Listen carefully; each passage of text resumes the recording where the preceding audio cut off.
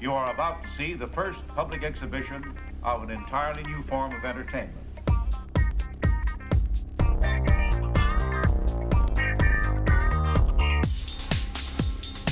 You are about to see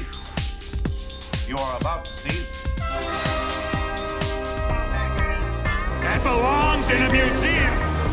You are about to see the first public exhibition of an entirely new form of entertainment. That belongs in a museum.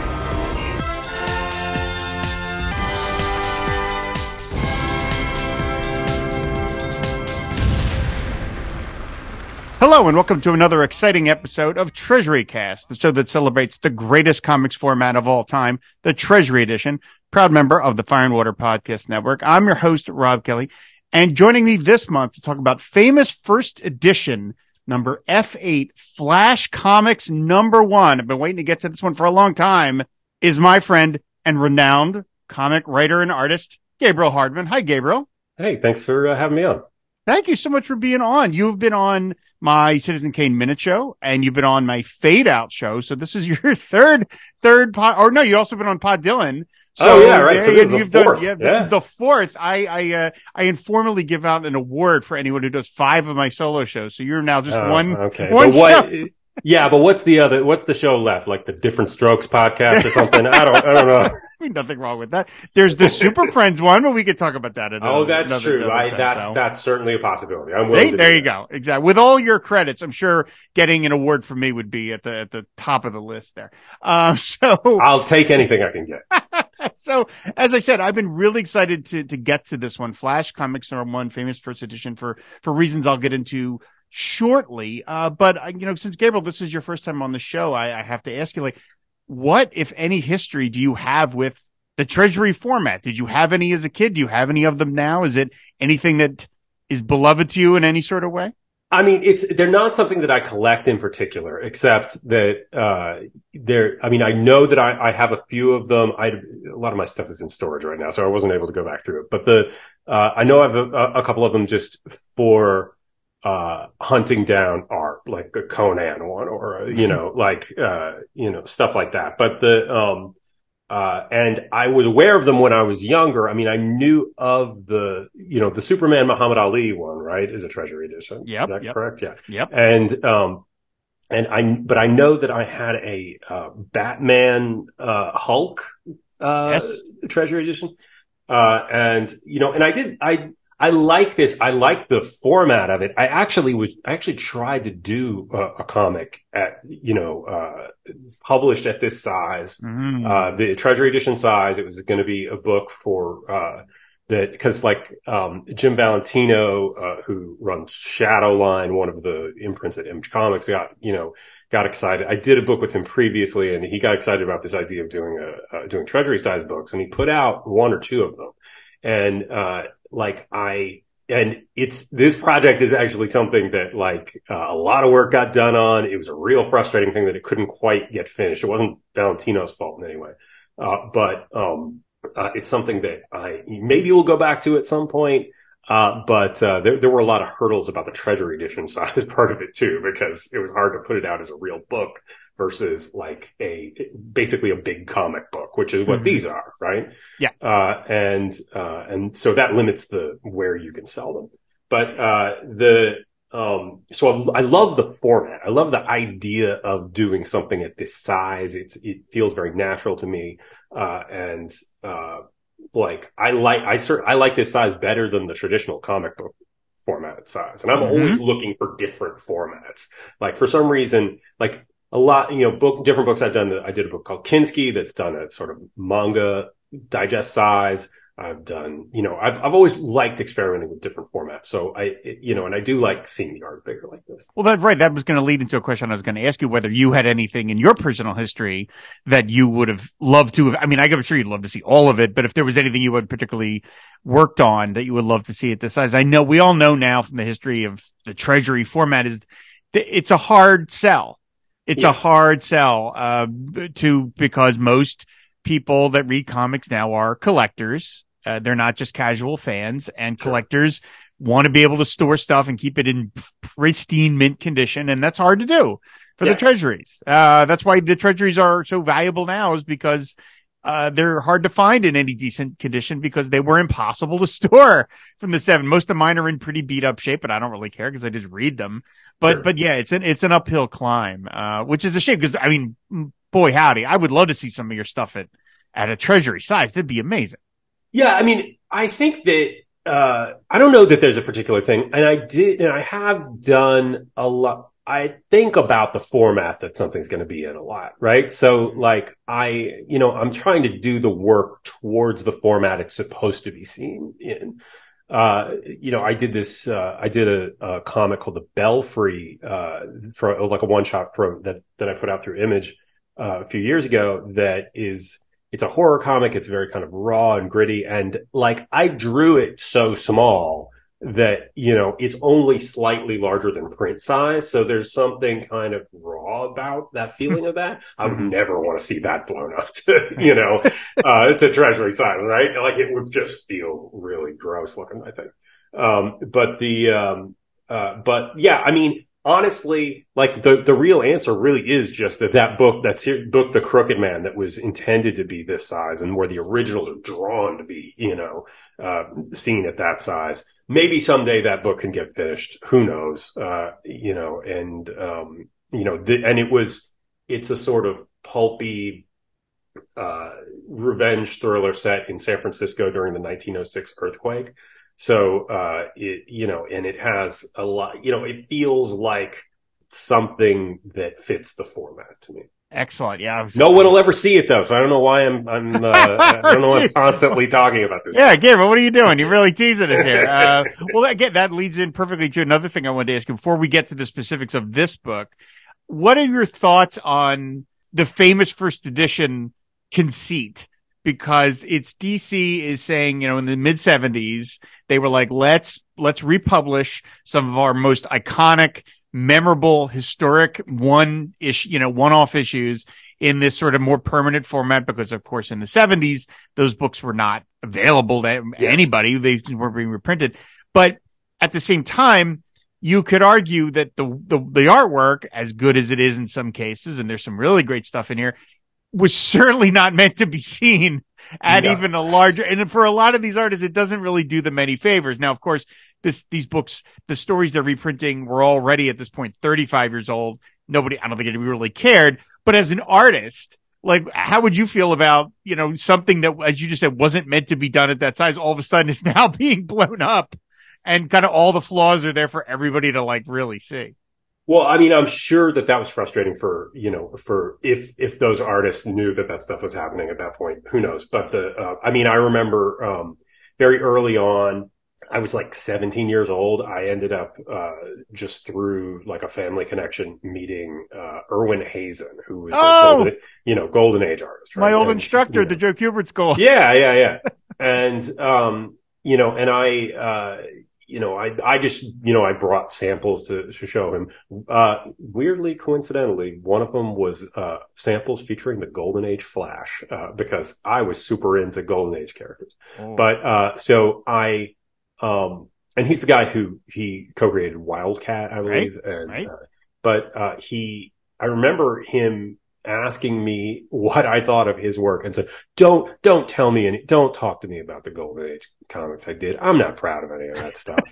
Right. Like, and, so, and a lot of these guys, they're working in, these almost factory like circumstances, studios under, under other people who are packaging comics and selling them and stuff. And so, and they're, and this was, for all the ways that comics dominate, or content from comics dominate the popular culture in movies and stuff now, like there was nothing more disreputable than the comic book, and less like, considered, a legitimate thing to do, as opposed to being a comic strip artist in the, at the time, where those people were revered and they were wealthy, and, Milton Caniff and all of them, right? They were famous, right? And then, drawing comics was like the saddest version of that. And you got paid nothing, and it's more work to do in a lot of ways and all that stuff, right? So I can easily see how, And a lot of these guys were young too. They weren't, they weren't particularly experienced. They were getting jobs in this disreputable business.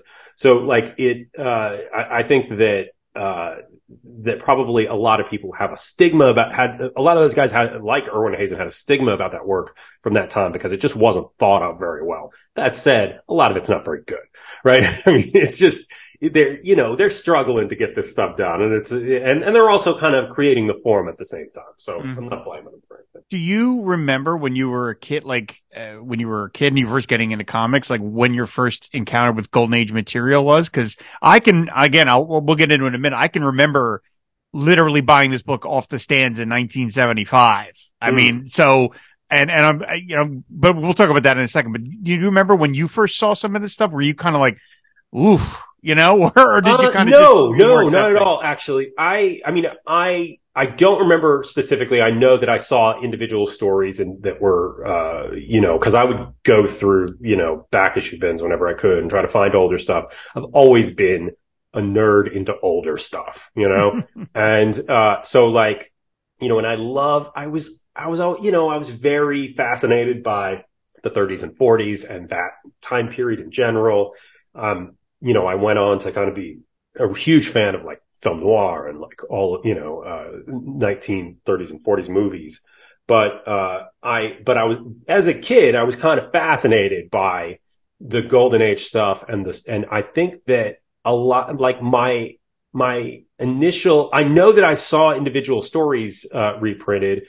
I know that, but I know a lot of my interest in that stuff came from, DC put out Who's Who at the, in the 80s. It was like, and so like I loved this, I loved all the convoluted backstory of DC stuff, right? Mm-hmm. I loved that there was this, there was this whole other history of stuff that had happened. And then, as I got just a little bit older, like 12, something like that, I'm interested in who made these things and all that sort of stuff. And the biggest memory I have is getting a hardcover book of the greatest Golden Age stories ever told sometime from the mid 80s. And, like that, I pored over that book. And was some of the art in it is stuff that's incredibly clunky and, not the best. But then there's some stuff like there's Sheldon Moldoff, there's, Lou Fine. Oh yeah. Lou Fine. Who did, I believe, now I can't remember the character's name, but it is some sort of, because I want to say Black Hawk, but it's not. Black Condor. And, and I loved that. Like it had a kind of, draftsmanship and stylishness. And, I particularly, for some reason, remember like a panel of Franklin Roosevelt that's just like a close up with a mic in front of him, and it's Dutch, and it has just a real, like, there was a style there that I really liked. And there was something that I want, when I was developing as a, young comics artist, there was something I wanted to reach back for a little bit to that at the same time, which was pretty foolish considering this is like the late 80s, 90s. This is not what anybody was interested in. But no, even if some of the stuff was clunky, I always found something really exciting and fun about those Golden Age stories. Oh, absolutely. I mean, and of course, like somebody like a Lou Fine or like a Will Eisner, Joe Kubert. I mean, somebody that was really killing it. Even Alex Toth, young Alex Toth had, drew part of, I think, a JSA story that was collected there. And, Joe Kubert as well. Like, and certainly those guys' later work, enormously influential to me. I'm a huge, Will Eisner fan, not as much from back then, but just, as I was able to be exposed to his stuff, on the way along after that. Yeah, I mean, you got to have said these guys. A lot of these guys you were just talking about, like they're working in shops and they're cranking out 5 pages a day. And the reason the stuff looks as good for some of them looks as good as it does is simply because that's who they were. That these guys had to make it look as good as it could because that's their personalities. They were like, I gotta be. Right. I have to draw this panel of FDR and make it look awesome because that's why I'm here. And look, I get that. I mean, I work in movies and stuff, and yet I still do comics. And if I'm doing a freelance thing, I mean, what I'm working on freelance story right now for this relaunched Brave and the Bold comic at DC, That's gonna be awesome. and I'm doing like a serialized story runs through three issues of it, and like I can't say who the character is yet. They don't really say yet, but look, it's not like comics pays a ton of money, but like that's the job. I got to do the absolute best I can. It's not about getting paid. It's about the work. Mm-hmm.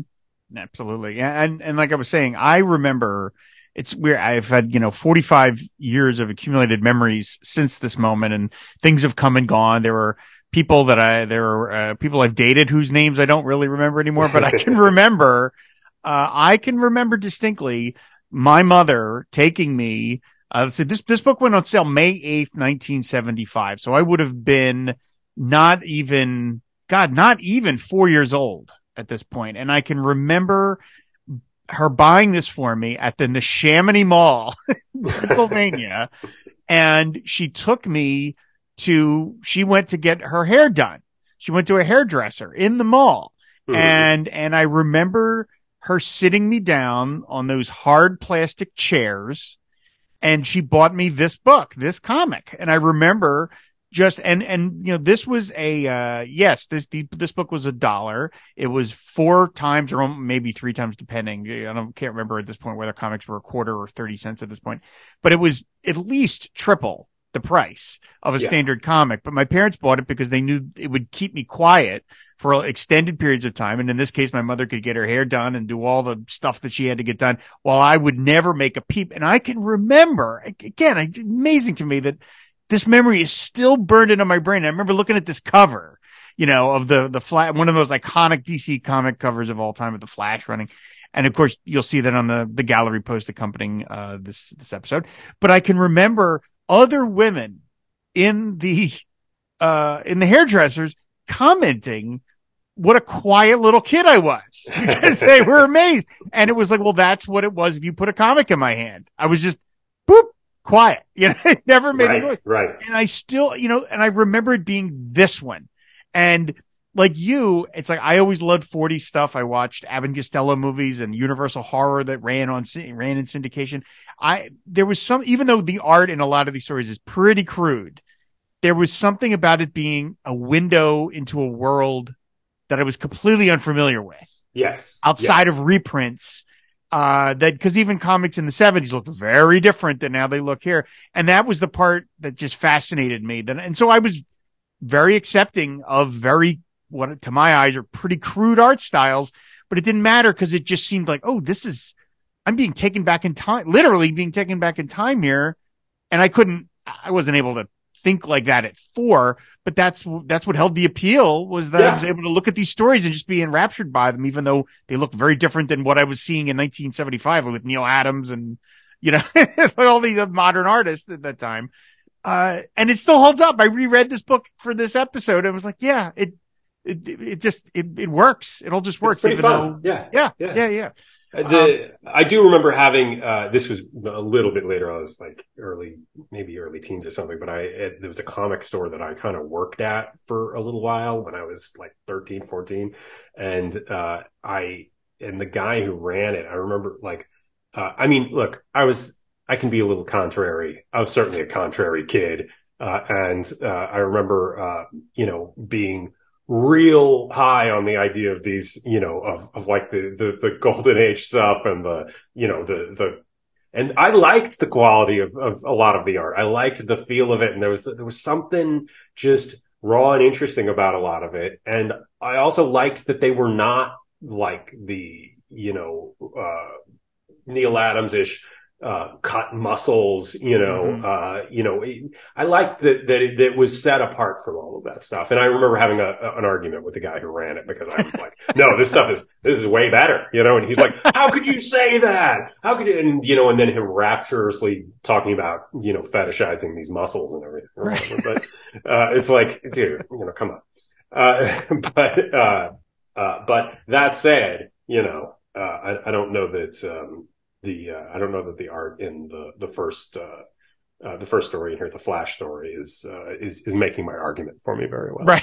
Right. Okay. Well, so let's talk about it. Just so you know, everybody, I decided I'm not going to do story synopses for the 5 stories in here because I just felt as a little tedious because they're all, except for one story, they're all just origin stories. They're all just this comic, Flash Comics #1, is well chosen by DC to represent the building blocks of their publishing empire, because in this single book alone, you've got the debut of the Flash, Hawkman, Johnny Thunder, and the Whip. Now, okay, the Whip, not exactly, one of to the level of those other 3, but he is still in use today every so often. And then you talk about the Flash and Hawkman. I mean, just a couple of days ago, I watched the Black Adam movie. My thoughts about that movie aside, Hawkman is in it. Yeah, it was 2 hours. We'll never get back. Yeah. But I mean, it's like, these are major, I hate to call them this, but that's what they are. These are major IP for a multi-billion-dollar conglomerate. And it all starts here in this one single comic. This is how much sheer ideas were burning out of these guys. It's like, you've got these concepts that are still in use 80 years later. Yeah. If you had told any of these guys, and luckily them and their heirs were given tons of money and well taken care of for the hard work that they did, that everybody's been living off. Well compensated for their efforts here. They got a page rate. Yeah. Let's talk about the cover a little bit. It's one of the great iconic images of, say, DC Comics or even comics lore, of these 2 goons in the front and the foreground, and they're shaded in purple, and they're firing a gun at a woman, and then bam, here is a guy with a pie plate on his head running into the frame and stopping the bullet. And then you've got these insets saying the Hawkman, Johnny Thunder, the Whip, and Cliff Cornwell with this great logo, Flash Comics. It looks exciting as all get out. I mean, as a cover, what do you think of this as a composition, Gabriel? I think it's pretty good, actually. I mean, it's got it has a triangle leading your eye into the place where you're supposed to be looking. Yep. And the draftsmanship is pretty good. Although I would say that one of the things that always sticks out about these stories is that these guys were doing stuff very quickly, and I think they were mostly guys, doing this stuff, quickly and in a often slightly amateurish way. And a lot of how that shows up is it feels like they're pulling from different styles of art that they like or are referencing, probably from comic strip art or illustration. And I'd say that I don't feel like the style of drawing on the Flash it feels like the same thing as the drawing of the woman. So, I mean, like, I think those styles are at odds. It feels like maybe these 2 poses might have been referenced from something else, from 2 different, sources. All that's fine. Also, I have to point out that I would have given him a note on the hand there. The way that it goes against the skirt is a tangent, and it makes it a little awkward. Whatever. Don't like the tangents. But like, I do think it's a solid. It's Sheldon Moldov, isn't it? I mean, and I definitely think he's the strongest artist in here. So, I'm generally very positive on this. All right, fair enough. On the inside cover of this famous first edition, again, for those of you who don't remember these or didn't have them, these books are reprinted exactly as they appeared in whatever year they first appeared in. Yes, they're oversized, but other than that, everything is exactly the same. They've made no changes. So on the inside cover is an ad that ran in the original comic, which is an ad for All American Comics #1, number 10, which at the time was still a humor comic. It featured stuff like Mutt and Jeff, Wiley of West Point. I mean, all Hop Harrigan, who was actually an adventure strip. It does mention Gary Concord, Ultraman, but it was mostly kind of a humor book. And, it's number 10. Green Lantern debuted in number 16 and just took over the book at that point. So you're sort of seeing, you're like, okay, the comics industry is still kind of figuring out what's selling and what isn't. And of course, they started with humor because it was all reprints of comic strips. And then eventually, once Superman came in, it took a couple of months, maybe even a year or two to realize, oh yeah, no, that's it. All the books are going to get converted over to superhero comics. That's it. Yeah. I mean, and it's still coming out of a kind of thing of, coming out of that idea of just kind of repackaging comic strips into a different format, and I mean the whole industry is finding itself and trying to figure out what it even is. So yeah, I mean they're definitely all those early books, like the early detective comics and everything, they're all kind of like searching for something and I guess it turned out to be superheroes. Yep. I mean, you can look at like the history of, if you go to Mike's Amazing World and you look up Flash comics and you look at the run, and it's just every cover, despite this book having multiple features across its 104 issue run, every cover is Flash or Hawkman. That's it. They just alternate between Flash and Hawk. They knew those were the drivers. And in fact, they realized Flash was such a big seller that they eventually gave him his own title called All Flash Comics, which was what it sounds like, All Flash, nothing else. But they knew the Whip and Cliff Cornwall were not selling the book. It was Flash and Hawkman. But anyway, the reason I mention this ad is because as a kid, I can remember loving seeing these ads, seeing these vintage ads. Because again, it was showing me stuff that I'd never seen. All American Comics was long gone by the time I was ever around. So I love seeing these, at the time ads of what it looked like. I always loved that. I love that they did that for the famous first editions, that they reprinted them ads and all. I just thought that was so awesome to get this, real peek. It's also context, right? Like it's not just like plucking the story out and reprinting it somewhere. It's giving you a little bit more of the whole experience of it.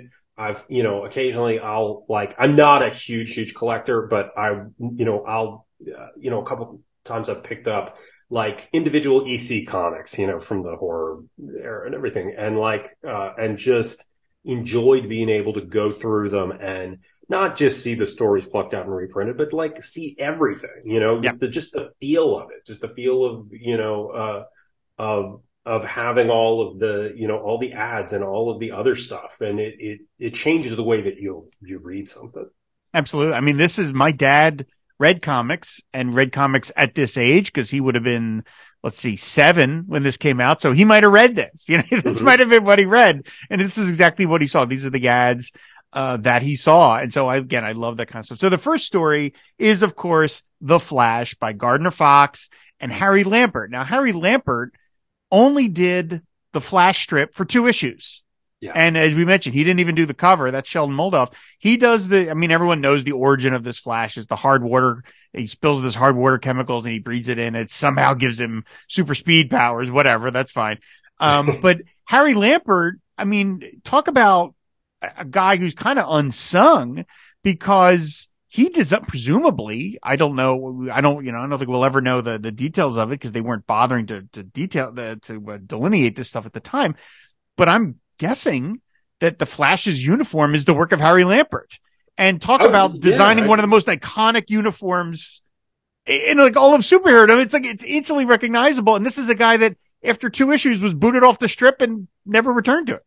Yeah, it is interesting. I mean, especially since the story, it doesn't it's not like the costume doesn't come organically out of the story in any way. He just, at some point, literally in a little exposition type box, it's like, and anyway, he dressed up like Mercury, right.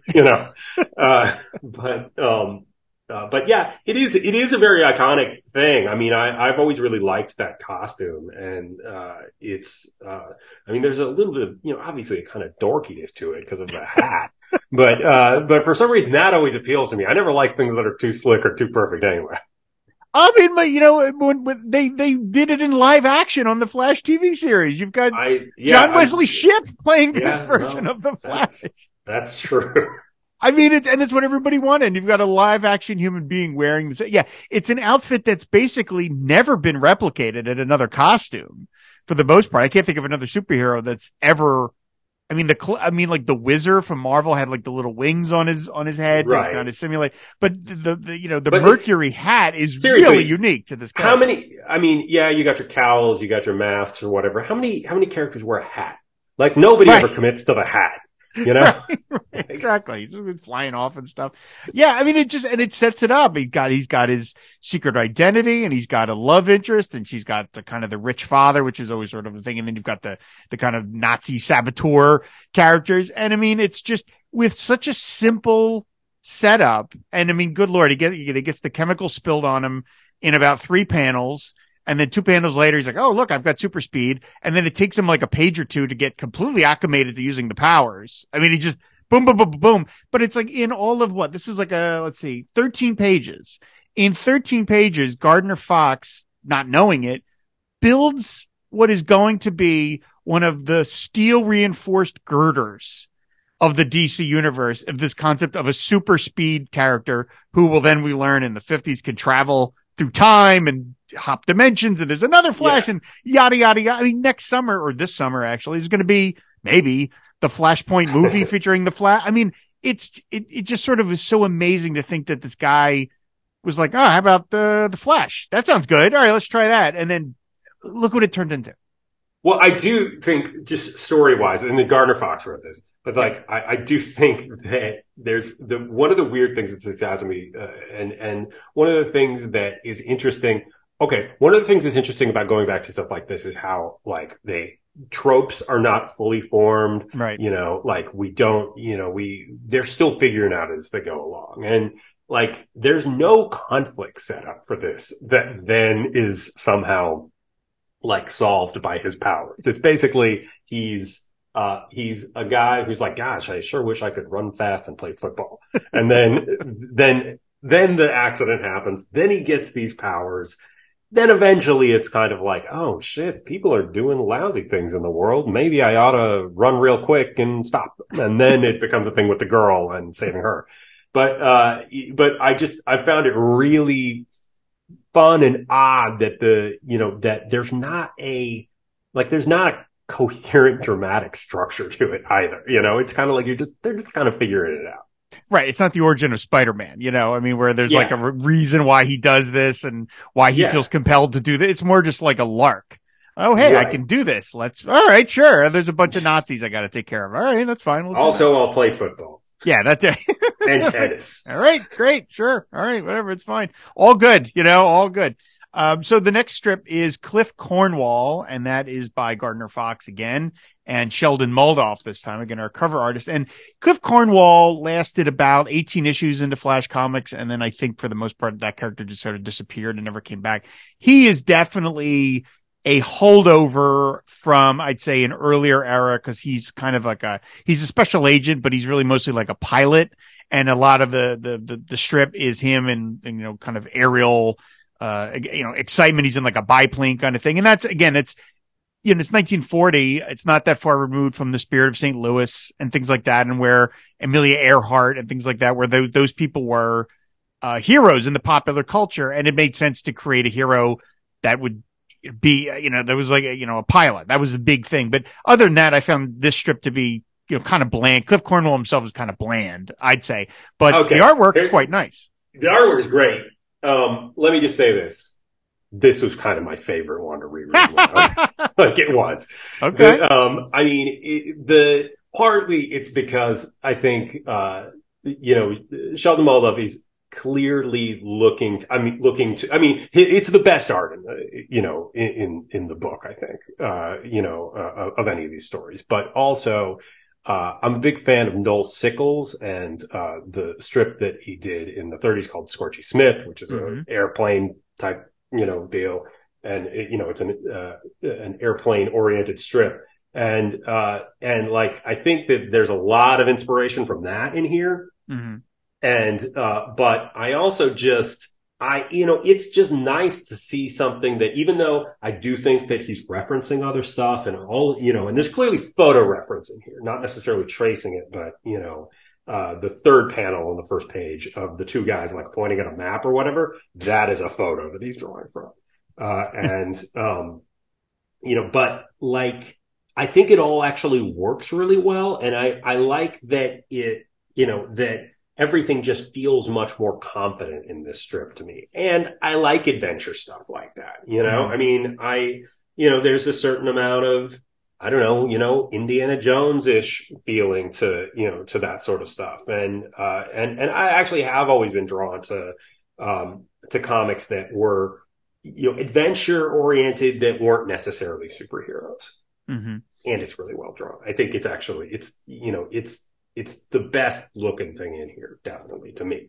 Oh, absolutely. And you could imagine this as like a newspaper strip. Yes. It kind of has that Well, it's emulating. Yeah, Milton Caniff kind of thing to it. And yeah. And beautiful, like the inking is really, presumably it's Moldoff doing it himself, inking himself. I'm sure. Yeah. But yeah, I said, I find Cliff to be fair, this is probably the only one of his I've ever read, because I think he only ever appeared in 17 more issues of Flash comics, and I don't know where I ever would have ever read them. So maybe I'm judging him too harshly based on this one story, but it is beautiful to look at. And Moldoff. Yeah, look, I'm sorry, Greg Berlanti has not made a Cliff Cornwall TV show yet. All right, but this is one of the things where Moldoff benefits from the bigger size, because he has kind of a lot of detail in his panels, and it's nice to see it at a slightly bigger size. I bet some of it got lost in the original printing of it too. Because that's a whole thing.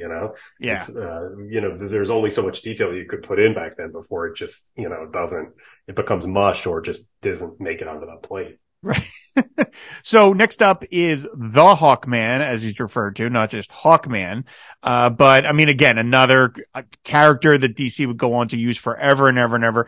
This is written again by Gardner Fox, for Pete's sakes, and Dennis Neville, another artist who would only really be on the strip for a couple of issues. And then Sheldon Moldoff actually took over the Hawkman strip. Yes. And then, but here you've got, again, the basic origin of the Golden Age Hawkman. Now, his look is a little different than what a lot of people remember, because he doesn't always, the big hawk mask that he's got isn't sitting, it's sitting like on his head a lot of the time, with his human face poking out from under it. Right. And you've got so it's strange looking, but cool.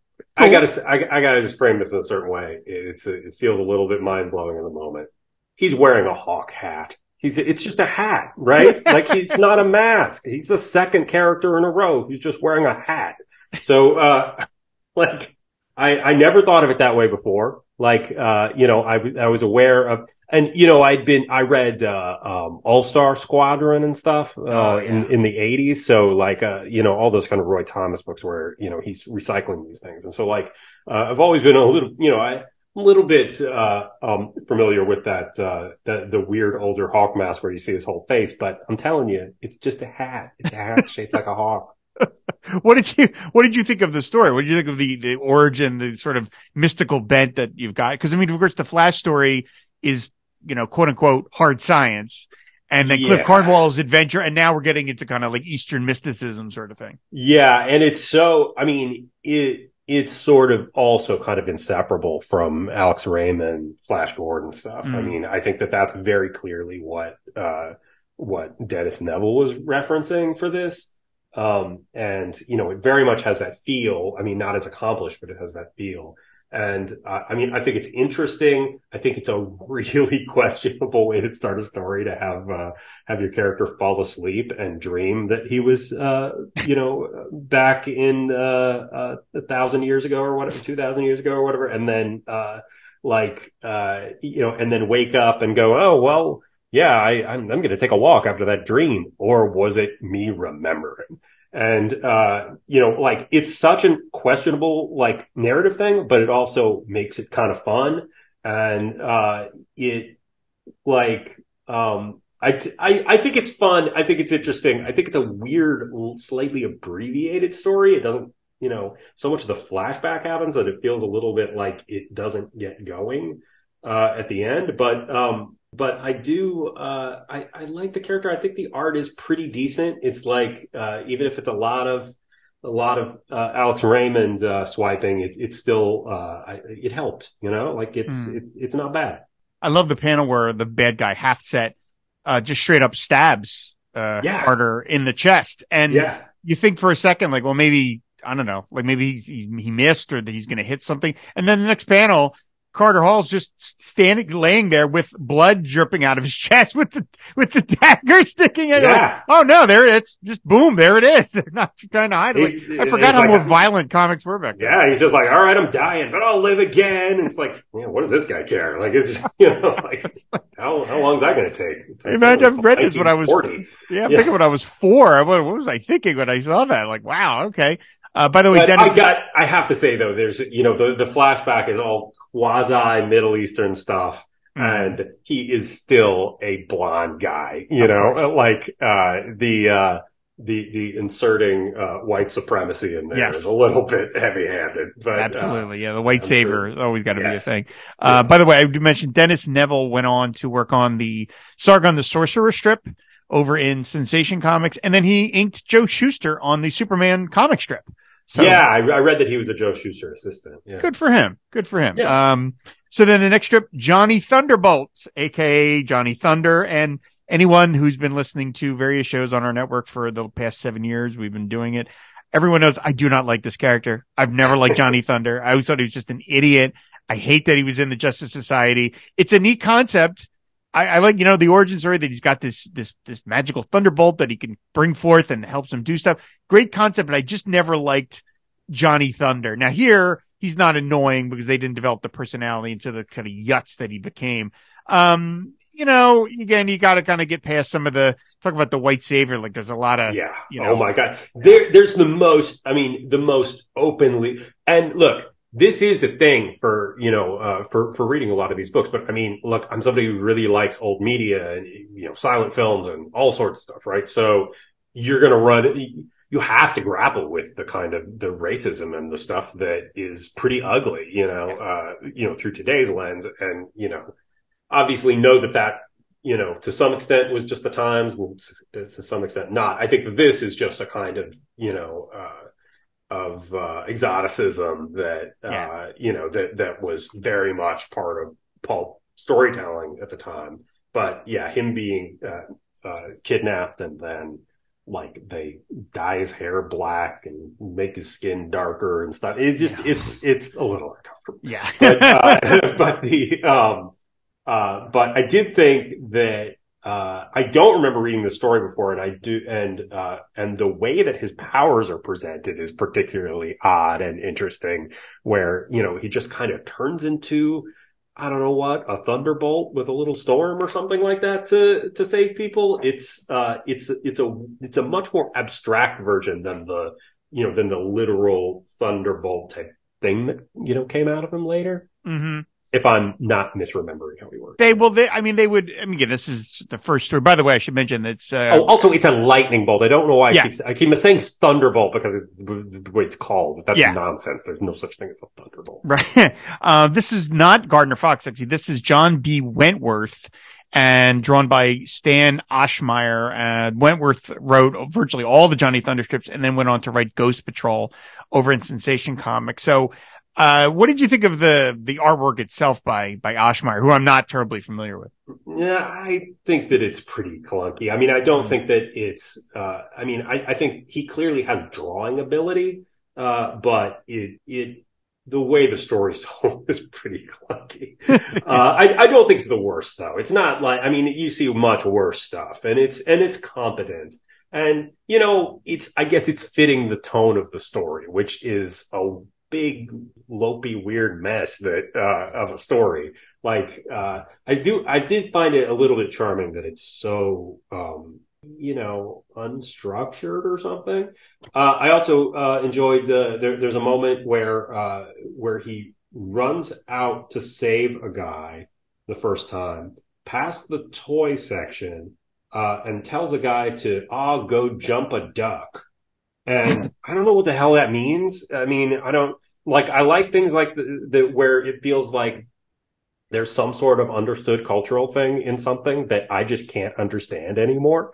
Did people tell people to jump ducks all the time? Was this a thing in 1940? I've never heard it other than this. Yeah. And then there's a totally weird fall flat gag where where the guy then turns to the duck and says boo to it. I have no idea what's happening in those 3 panels. And I kind of obsessed over them because I can't understand. I don't know what's happening there, but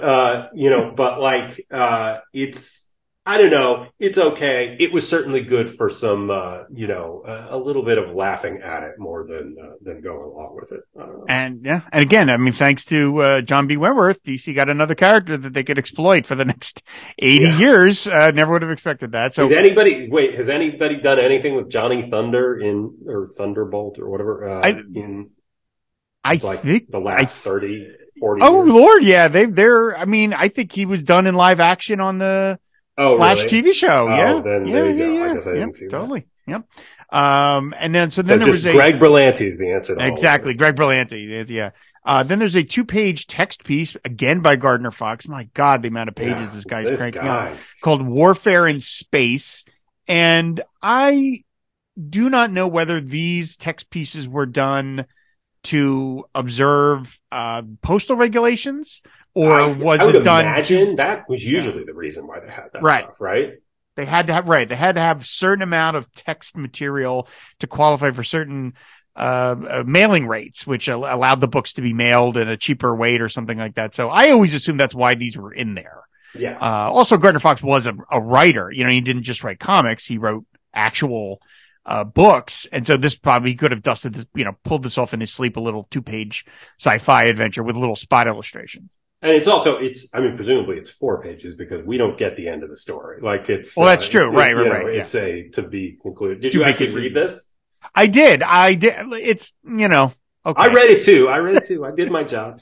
Although there's nothing in it half as good as the insert panel visual of Ralph Farnham, space pilot, with a little skull and crossbones on his helmet, and the little skull and crossbones, and this look on his face, yeah, look, I'm Ralph Farnham.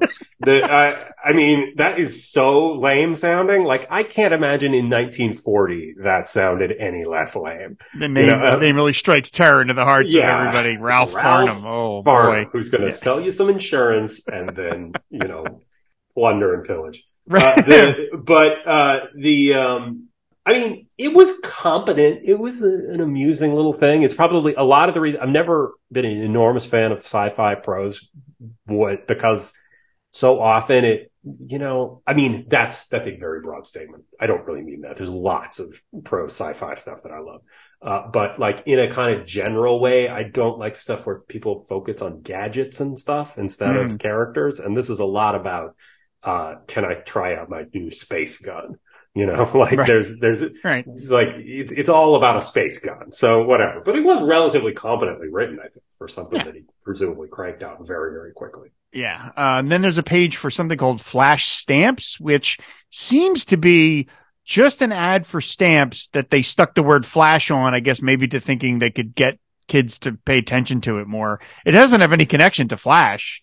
It doesn't, but I do think that there is something weird about it in that these are Polish stamps, and this is 1940. So Hitler invaded Poland in 1939, and this is kind of the core of the brewing world turmoil of that becomes World War II, and I just think it's an odd coincidence that they're selling Polish stamps at the point where Poland is kind of the focal point of the world starting to go wrong. Yeah. Even as an adult and as a kid, I was like, "What?" Like, I just didn't understand what this was.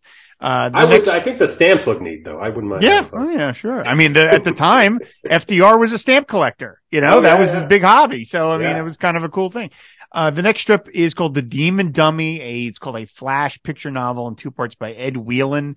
And this guy, Ed Whelan, now, if you look at it, I get the vibe just from the way this is constructed, from the fact that it's a lot of close-ups and the dialogue. It's very heavy dialogue. The balloons are almost in some panels, like more than 3/4 of the real estate, that this was an unsold comic strip. That's the vibe I get from it. Absolutely. Well, yeah, it's all on a grid as well. That too. Right. Yeah. The other strips aren't necessarily on a script. They're clearly made for a comic where you could, obviously nothing wrong with a grid, but right. You don't have to do that on a comic page the way you do on a comic strip. it feels very much like that. And we know that a lot of the comics were a lot of unsold stuff. He did this Ed Whelan guy again, who I'm not too familiar with. He went on to do a lot of these things. I guess, they had to fill out the pages. These books are like 64 pages for Pete's sakes. He did another feature. I just wanted to mention because of the name Butch McLobster, which just made me laugh. I don't know what it is. I haven't seen it, but I love the name so much. It's Butch McLobster. Is Butch McLobster a DC thing? Yes, they own him somewhere. Has Grant Morrison brought him back yet? Because otherwise, I'd be into it. Greg Berlanti, get on it, man. Butch McLobster. Greg on the phone. So, I mean, again, and they were Flash comics. Obviously, it's superhero bent. Because Hawkman, Johnny Thunderbolt, but they also are still trying to kind of give kids a little bit of everything. It's got, mystical adventure, science adventure, aerial adventure. And then you've got this kind of humor with kind of gangsters and Dems and Does kinds of guys. So they're trying to, for your dime, they really are. And then you've got the text piece. They're trying to give kids like just a little bit of everything. Yeah. I mean, this is, it also feels the art is, there's a much heavier hand to the art, like big, like it was all drawn with a big fat brush, basically, except for some of this dubious hatching and stuff that's in here. But but I do think it has kind of a neat style to it. I mean, it's almost like it's almost like underground comics, like right. There is a feel to it that wouldn't be that out of place in 60s underground comics. Yeah, there's it's almost like a Chester Gould with a little bit of Robert Crumb thrown in kind of in its own way. Yeah. So yeah, that kind of thing. And so then the final strip is The Whip, drawn by George Storm, who did mostly humor comics. He doesn't have any comic book credits past 1948's Buzzy, which was a humor strip, and was also written by John B. Wentworth. So this is another creation of his. Now, this is one of these things where the individual panel art, I think, is good or okay, but the profile of the Whip at the top of page 1, I love that profile, and I wish the rest of it looked that good. It looks awesome. He does look like a little bit of a dork on that, but I mean, I see what you're saying, though. I mean, it is much more competent than the rest. Inking is really really slick. I would guess that maybe somebody else drew it. I mean, I think it's possible, maybe. Okay. But I don't know. I mean, I think this one is all right. I think that this particular story feels more to me like my least favorite of the like this. I feel like this is, the way you feel about Cliff Cornwall, the way I feel about this strip. Like, it just doesn't, it's a Zorro ripoff. It doesn't have, like, this panel to panel storytelling is not that competent in some places, and, it's not, I don't know. It feels real dashed off in a way that I don't know. I'm just not as into. Okay. I mean, look, I think part of it is just the fact that the reason I love Indiana Jones, the whip is just that as a tool is such an inherently cool tool to have, Agree. So there's so many panels of him on the horse and he's, and he's grabbing somebody by the neck with the whip. And that's just inherently a cool visual, which I like. I get that. So. And so the whip. I mean, I would love to know outside of letters pages how they even figured out what was popular, because the whip ran in Flash almost till the end. And so how did they know? I don't even know. I mean, I don't know how. I don't quite understand how they ever knew back then, because it was a newsstand thing. They printed, and some of these comics sold like in the millions sometimes back then, right? And and they're overprinted, way overprinted at that because of the newsstand, because of the returnability of the newsstand. And so by the time they really know how many of them sold, they don't know how many sold based on how many are shipped out. They know how many sold by how many ripped off covers they get back, right. After, that don't sell. And so how you would ever make publishing decisions based on what's popular. But let me say, maybe that was a good thing, right?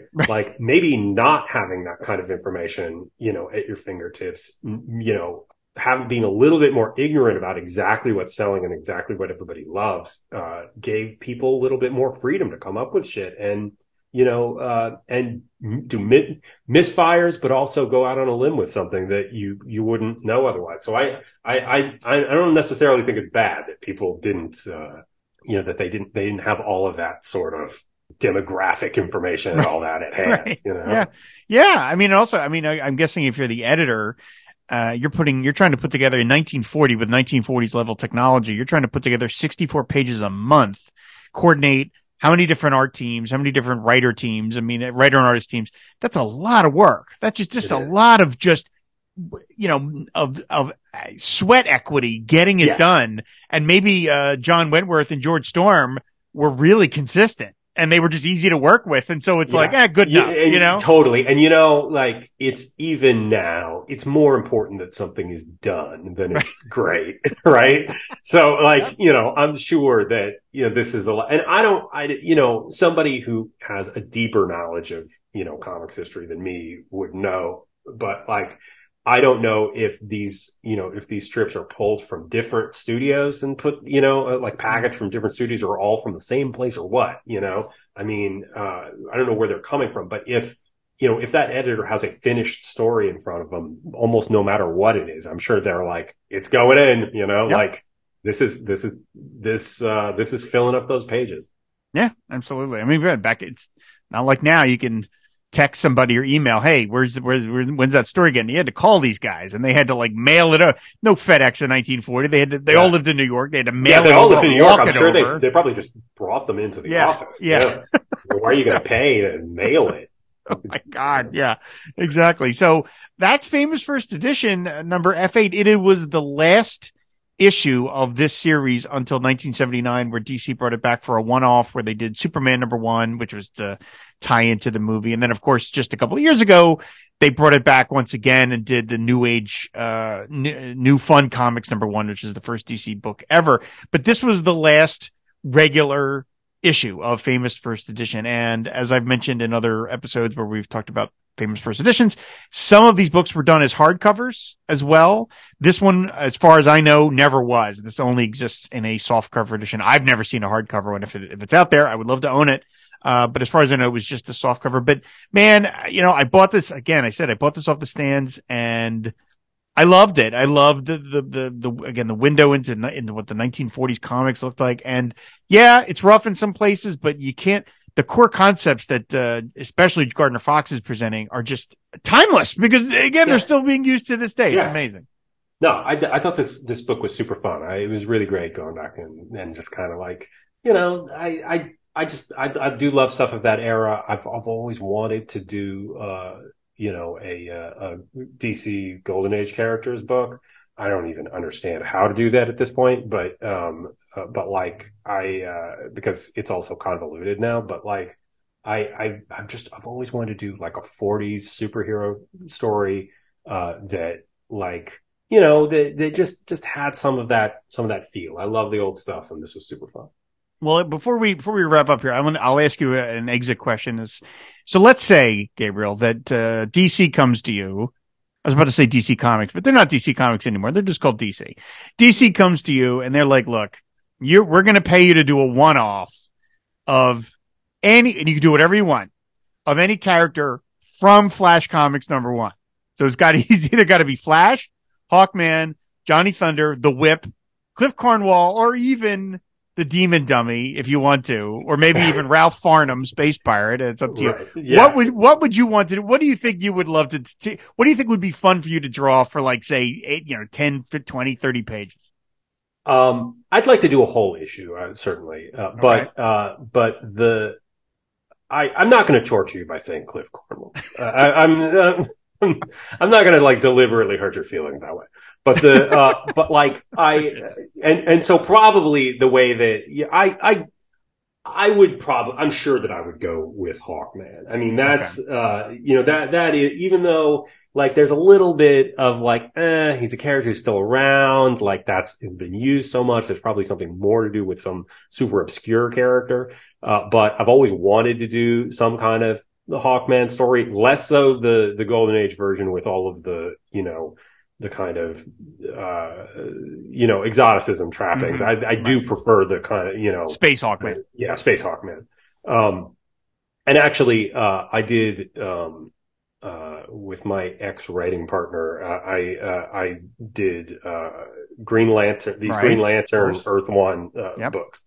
And, that was, even though it's not, it's kind of a reinvention of it and more contemporary thing. It was very much looking back at the kind of Silver Age version of Green Lantern and going, how do you make this kind of like a sci-fi story? And there was going to be there are 2 volumes of it. There was going to be a 3rd volume of it, but some things happened and it is not going to happen now. But a big part of it was going to be, Thanagar and, Hawk People and stuff like that, and bringing that in. Something I've always wanted to mess around with and always wanted to play with. So it would do that. I would even do a Golden Age version of Hawkman. But here's what I propose instead. I'd like to do a book that had every one of these characters in it. Oh, right. Like, several of them are contemporaneous. Somehow I think the Whip is the only one that's like a kind of period story, right? If it is. And so there's some way to work it in. I don't want to be one of these continuity nerds who are all about just weaving together references. I'd want to really tell a worthwhile story with it. But yeah, that's my idea. I would like to do a sort of Flash Comics #1 tribute by like telling a story that uses every one of these characters. Oh, I love it. I love it. That's a great idea. All right, super. That's even a better answer than I would have expected. So, well, Gabriel, thank you so much for doing this. I love it when I get to have comics pros to talk about these books, because it's, to me, just adds something extra special. And there's I as someone that did art for many years, there's something I really appreciate of being a kid.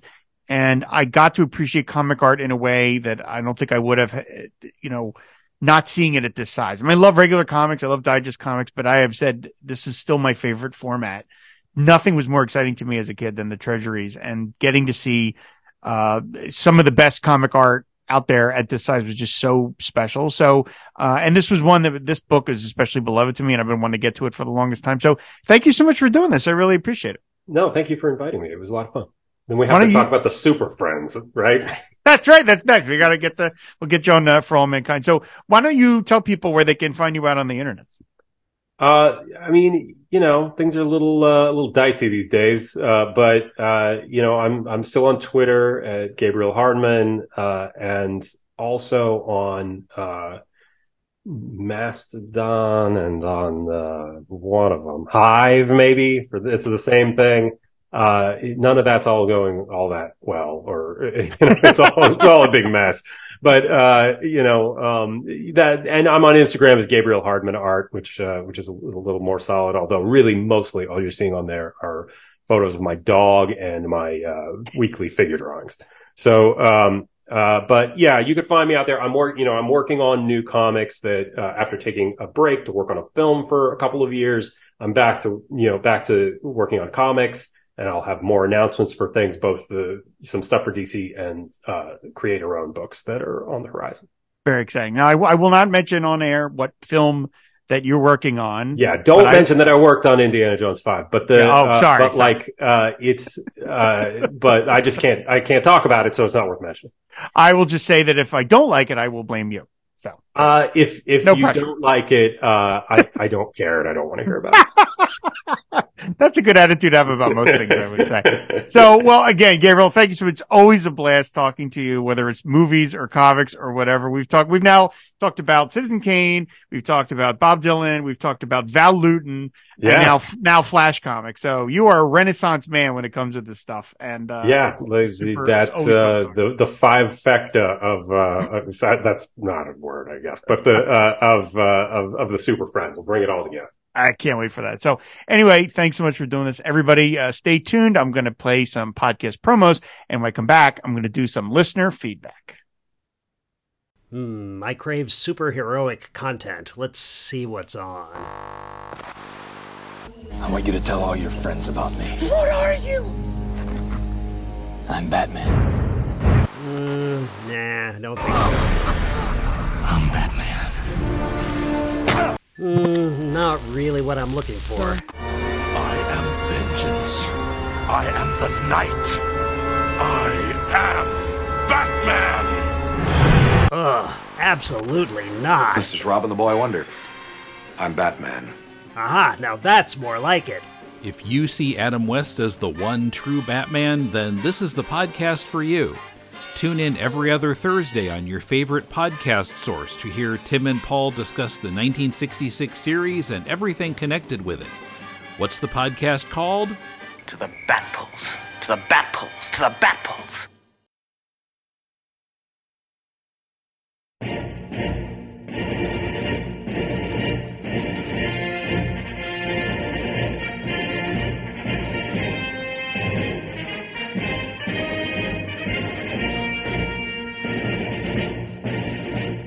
A World on Fire, an All-Star Squadron podcast. Join your hosts, Billy D. and Herman, as we take a deep dive into the seminal DC Comics series created by Roy Thomas and Rich Buckler. We'll be covering the series issue by issue, spotlighting our favorite characters, and talking about the historical tie-ins as well. So join us every month in A World on Fire, an All-Star Squadron podcast. Coming in December 2020 to a podcatcher near you.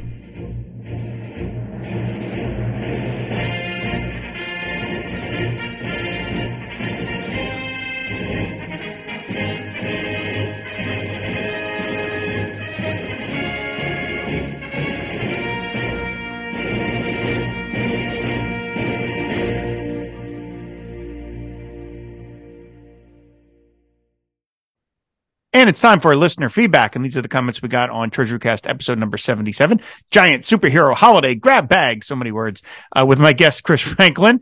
These, of course, are the comments from our website, fireandwaterpodcast.com. First up is Bucky749, who says, another great episode, and Chris did great. I look forward to seeing what book you tackle next, and also happy holidays. And also, since no one else will ask, I will. Has your score in your pinball machine gotten any higher? Thank you, Bucky. No, it has not. I have to admit, I don't play it as much as I thought I would. I love having it, but I thought I'd be playing it for like hours a day or something. I really don't. To that end, my skills at the Flash Gordon pinball game have not gotten, any better. So I'll have to work on that. Next up is, my pal Captain Entropy, who says, I'm 24 minutes into this outstanding episode, and I just have to be a pedantic spring butt and tell you that this Submariner Daredevil story was not in Son of Origins. The Daredevil story in that is the one with the blind Vietnam vet and the awesome Coleman art. Maybe this one wasn't in Bring on the Bad Guy, since it's a gap in both my knowledge and my collection. Now that I've given the world another example of my own character flaws, I'll return to listening. Merry Christmas, true believers. R.W. Lovejoy follows up with, the story was in Marvel's Greatest Superhero Battles. The FF versus the Hulk story is also in that collection as well.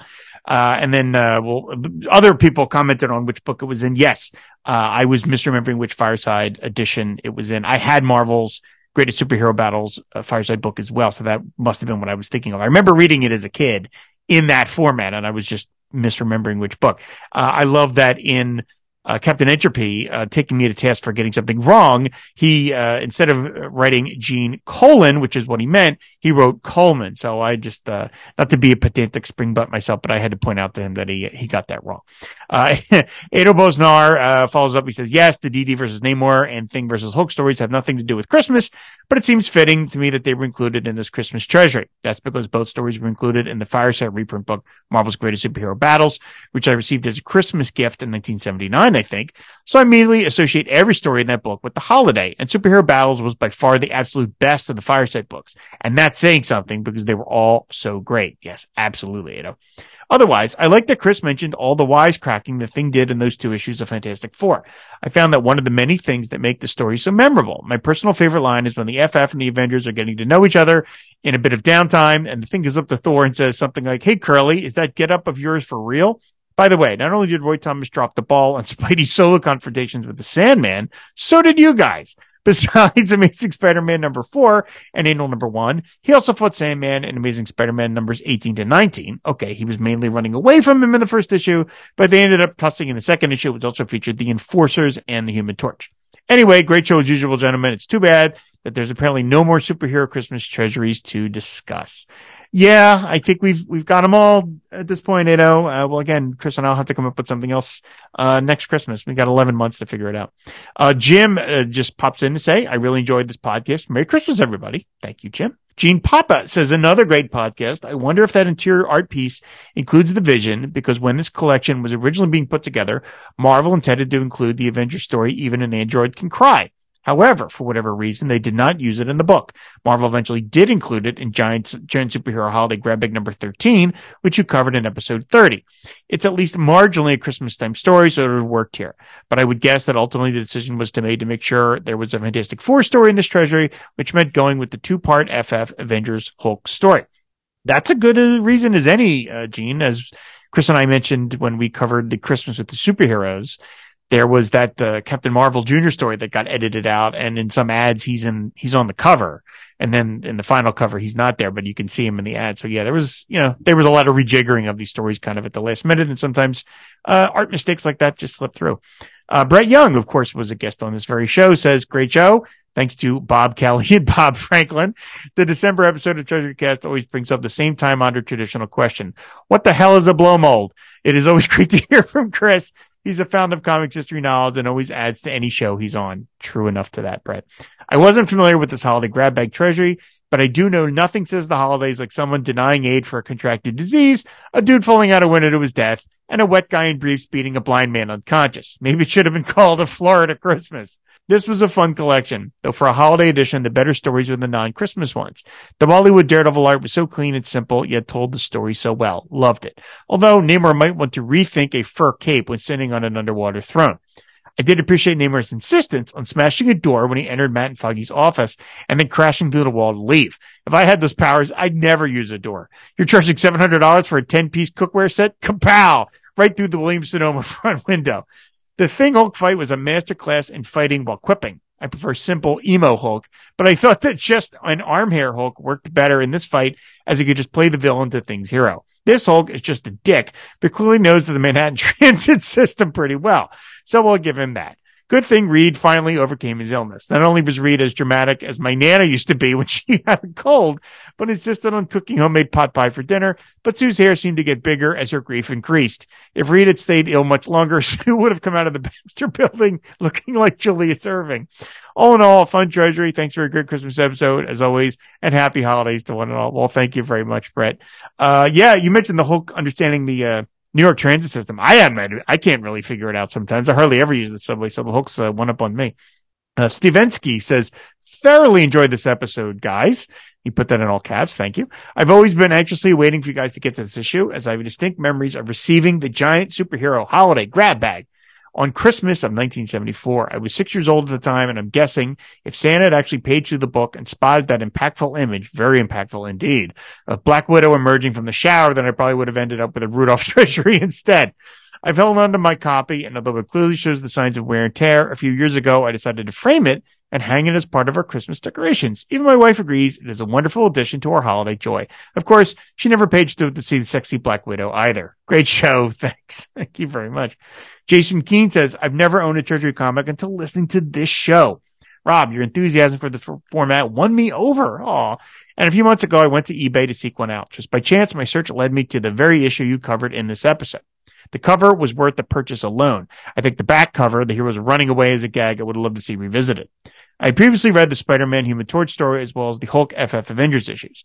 The first time I saw them, however, they were in black and white as Marvel Essential reprints, just like Chris mentioned. Clearly, the Treasury format has given me a better view of the artwork. The larger images, not to mention more colorful, stir up memories of things looking bigger when I was younger. Highlights of the issue and your episode.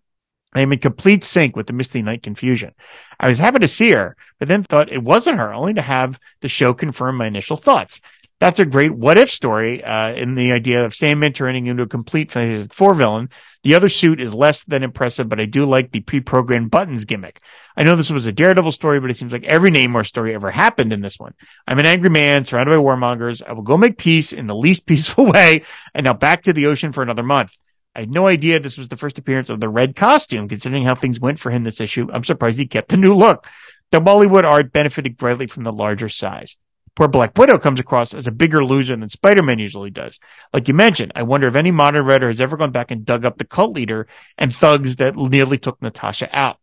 The Kirby books are gorgeous, although the story really made me realize how sadly Samus Hulk is my definitive look for the character. Kirby's version of Ben Grimm, however, is perfect across both issues. The thing springing out of the water and into a speedboat, only to have the whole catch up from beneath the surface, all in one page. Shut up and take my money.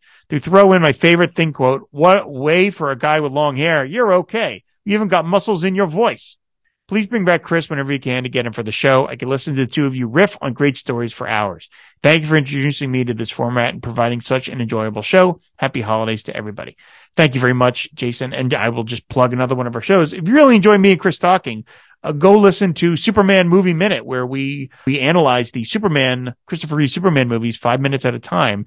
And to this point, we've gotten done Superman's 1, 2, and 3. So if you like me and Chris talking, it's not comics exactly, but if you like me and Chris talking, you'll get more than your fill of that over on that show. And then finally, we got a comment from Dallin Baumgarten, who of course was a guest on this very show as well.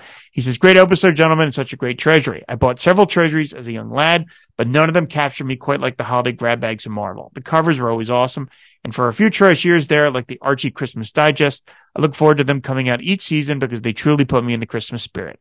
As I stated when I was on the show, my treasuries were the only part of my comic collection that somehow went missing over time. But I've managed to recollect all of the Marvel holiday issues, and I peruse them each December. Be well, good sirs, and happy belated holidays. Well, thank you very much, Dallin.